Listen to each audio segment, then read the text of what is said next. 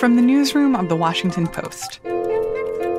Hi, this is Tracy Jan calling from The Post. Am I catching? President Trump, how are you? Hi, it's Robin Givon at The Washington Post. I'm good, how are you? This is Post Reports. I'm Martine Powers. It's Friday, August 23rd. Today, Black women authors claiming their place in a mostly white publishing industry, and why the biggest pop group in the world is getting sidelined at this year's VMAs. I have smiled and nodded while well-meaning magazine editors advised me to tone down my allegories and my anger. I didn't. N.K. Jemisin is an author. I have gritted my teeth while an established professional writer went on a 10-minute tirade at me, basically as a proxy for all Black people, for mentioning underrepresentation in the sciences. In 2018, Jemisin spoke at the Hugo Awards ceremony. I've kept writing even though my first novel, The Killing Moon, was initially rejected on the assumption that only Black people would ever possibly want to read the work of a Black writer. Jemisin is the first Black woman ever to win the Hugo Award for science fiction writing. In 2018, she was actually winning for the third time for the final installment in her Broken Earth trilogy. I have raised my voice to talk back over fellow panelists who tried to talk over me about my own damn life. I have fought myself and the little voice inside me that constantly, still, whispers that I should just keep my head down and shut up and let the real writers talk.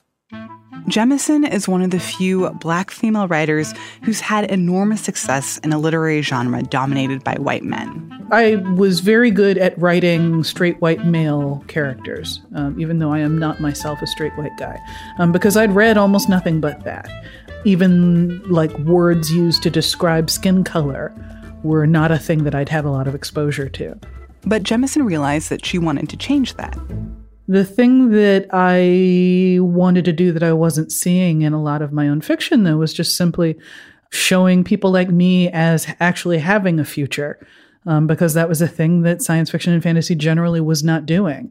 You know, I would read these stories set, 5,000 years in the future or whatever, and everybody was white or everybody sounded like they were from Iowa or whatever. And, it just made you wonder what the hell happened.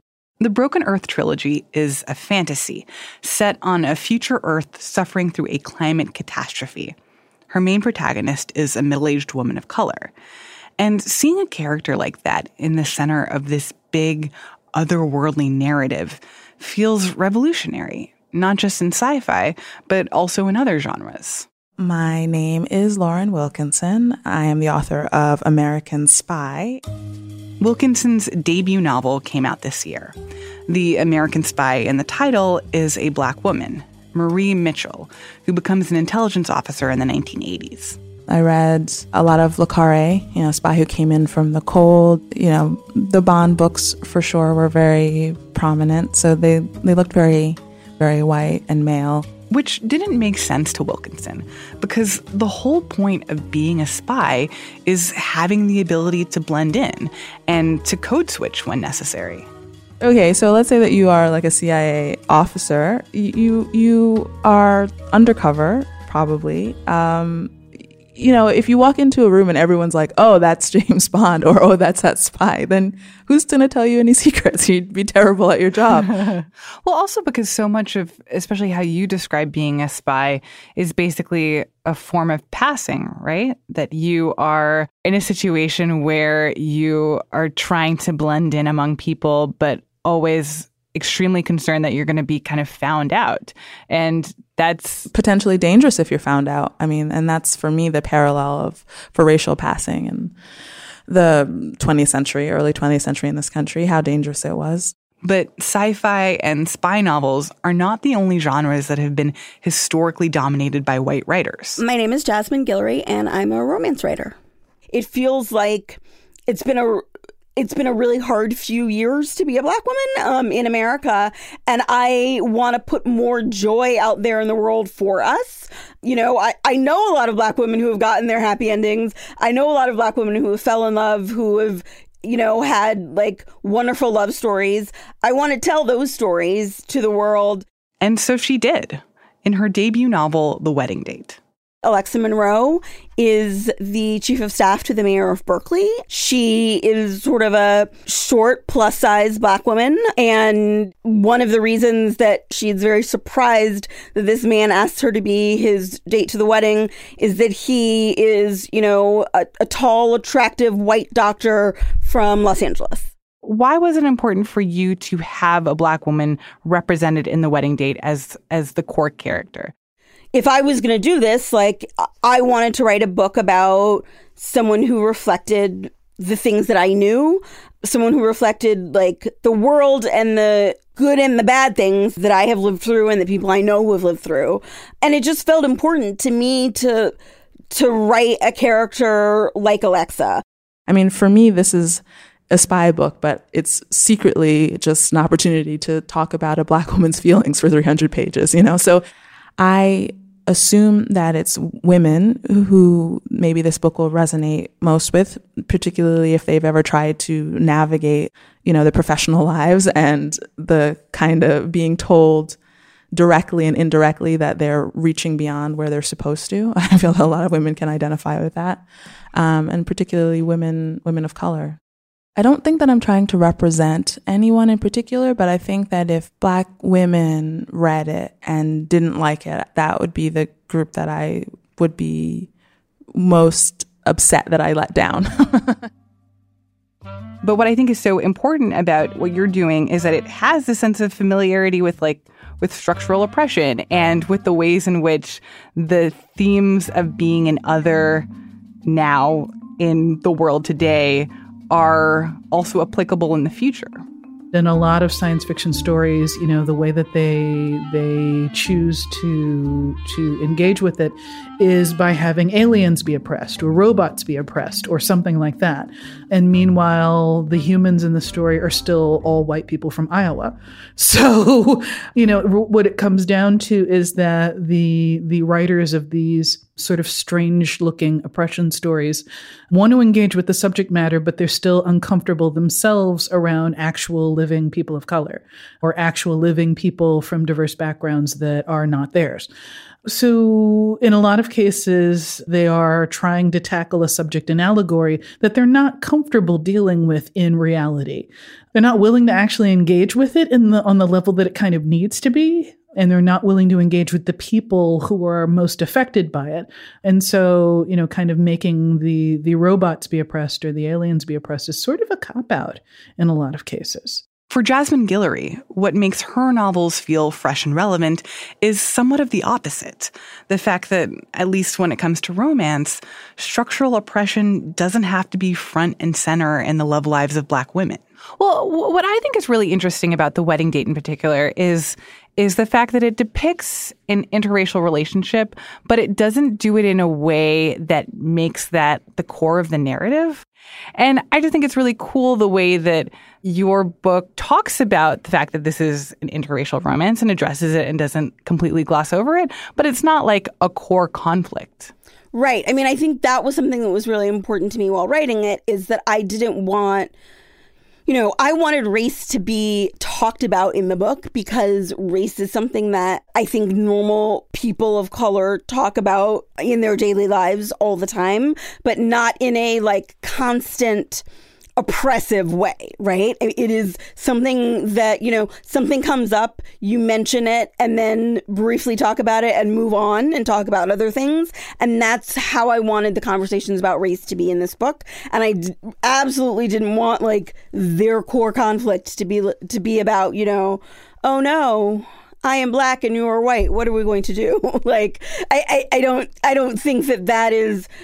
I mean, I know a lot of people who have been in interracial relationships and have been myself. That is never the core conflict. What's notable is that Guillory, Jemisin, and Wilkinson have all found success in a publishing industry that gets a lot of criticism for its lack of diversity, both in the authors that they publish and also in their own staff. Publishing is still a business that is owned by white men, and, the people at the top are all white men. In a 2018 survey of the top romance publishers, only 7.7% of books were written by people of color. Another recent survey of the publishing industry found that 82% of the editorial staff was white. For the longest time throughout my childhood, there were really only like 4 writers of color: Chip Delaney, Octavia Butler, Nalo Hopkinson, and Stephen Barnes. But, everyone would sort of bring out those 4 names whenever you wanted to try and point out that, there's a little bit of a gap here between what the readership or what, society looks like and what the writership looks like. And so, when you've got such a small number of people and when you've got gatekeepers within the genre actually actively working to try and keep those tiny group of people from growing, or even trying to keep them from expressing themselves clearly, that's a big part of the problem. I think publishing has always had this idea that Black people don't read books and that Black people don't buy books, and that therefore what's the point of putting out books that are geared towards them, right? But I think Black people have always known that we read a lot of books and we also buy a lot of books. That's why, for a long time, the way that many writers of color were able to make a name for themselves was by self-publishing. And this was especially true for romance writers. Romance has always been diverse. I think it's only that recently big publishing has started to catch up with that, right? And so it's been really wonderful to see at least a little bit that big publishing is starting to catch up to how diverse romance can be. That there's an audience for it now is exciting for me. That people are like, oh, I do want to explore a new world in the movies that I watch and the books that I read. Yeah, that is one of the best things about writing right now in 2019. Do you feel like there still is a resistance to widening representation among publishers, among gatekeepers in publishing?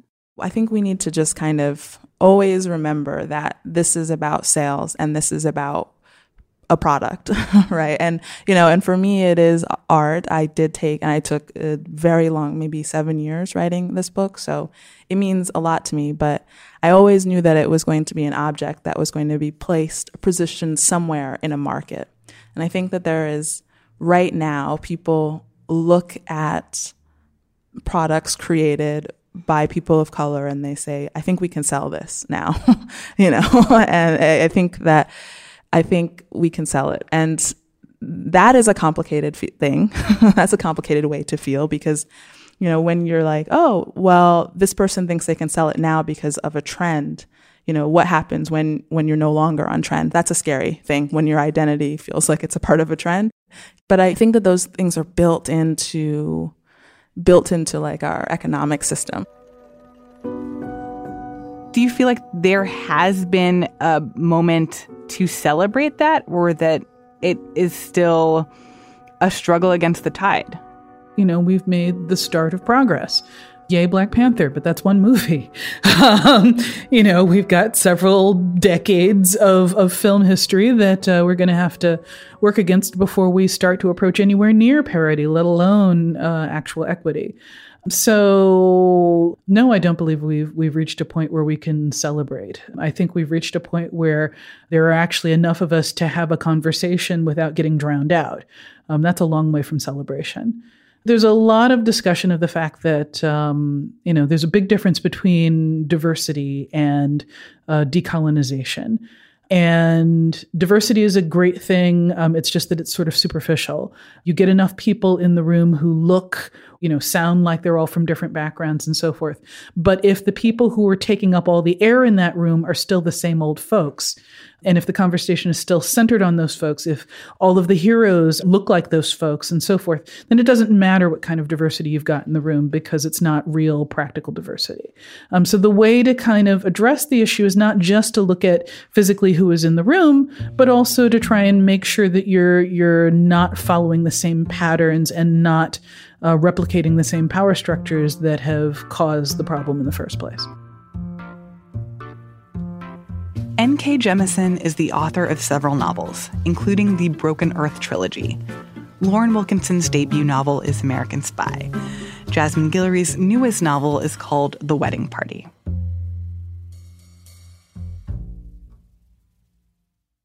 And now, one more thing.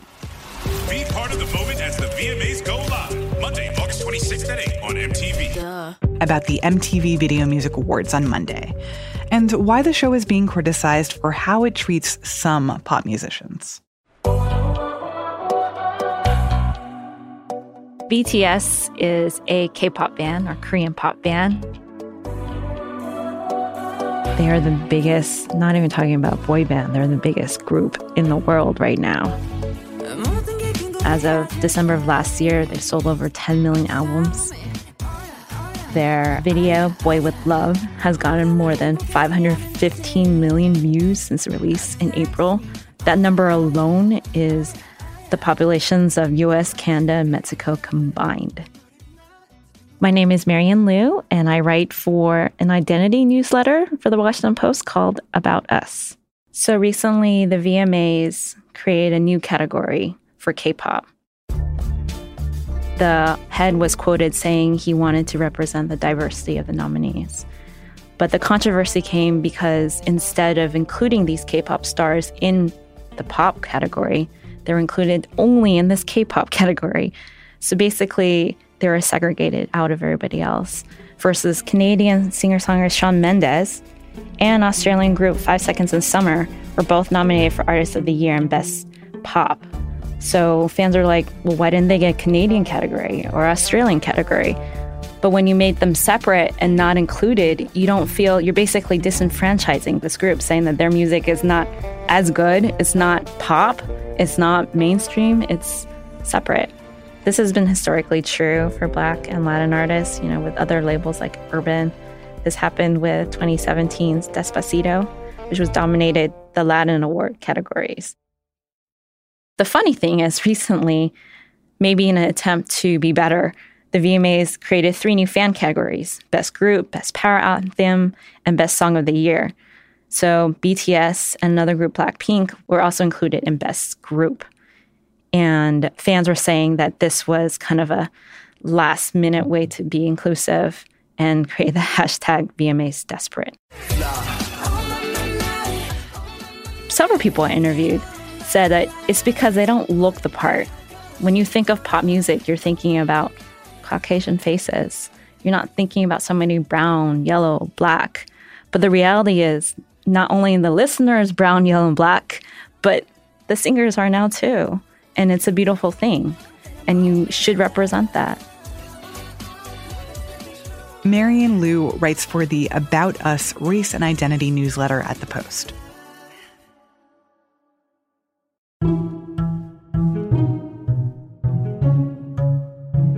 That's it for Post Reports. Thanks for listening. Our executive producer is Madalika Sikka. Our senior producer is Matt Collette.